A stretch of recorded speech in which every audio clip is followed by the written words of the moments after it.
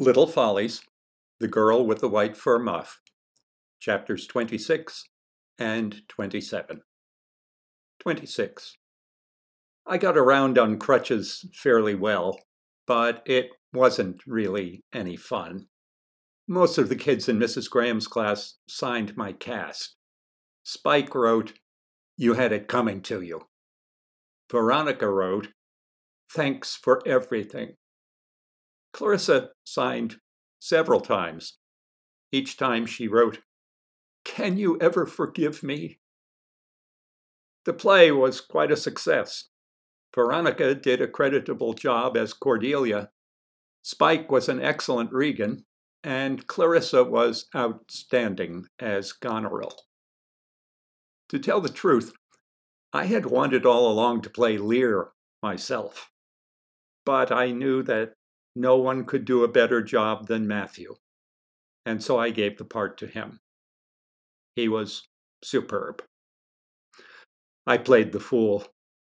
Judging from the applause, I was good enough, but some people may have been applauding only out of sympathy for my broken foot. 27. Veronica's parents threw a cast party in their playroom.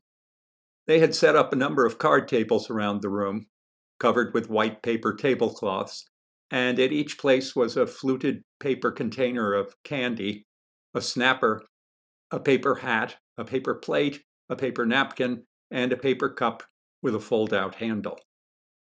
For a while I felt a little sick, partly because I was reminded of all the birthday parties at which I'd eaten too much ice cream and had had to throw up on the ride home, and partly because being in the playroom with Veronica beside me, the closet door right behind me, and Mr. and Mrs. McCall bustling around made me apprehensive.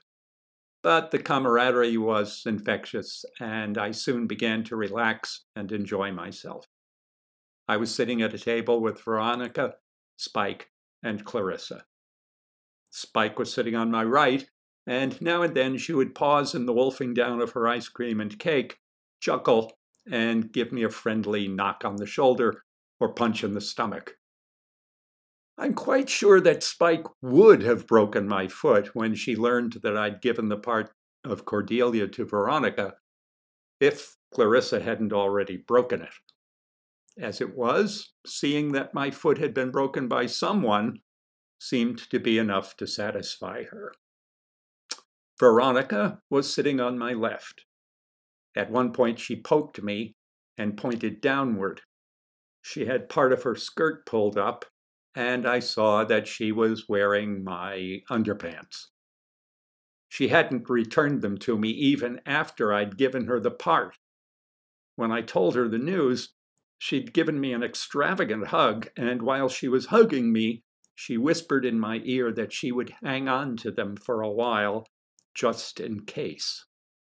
I pulled back from her and told her not to forget that I had hers. "I guess that makes us even," she said.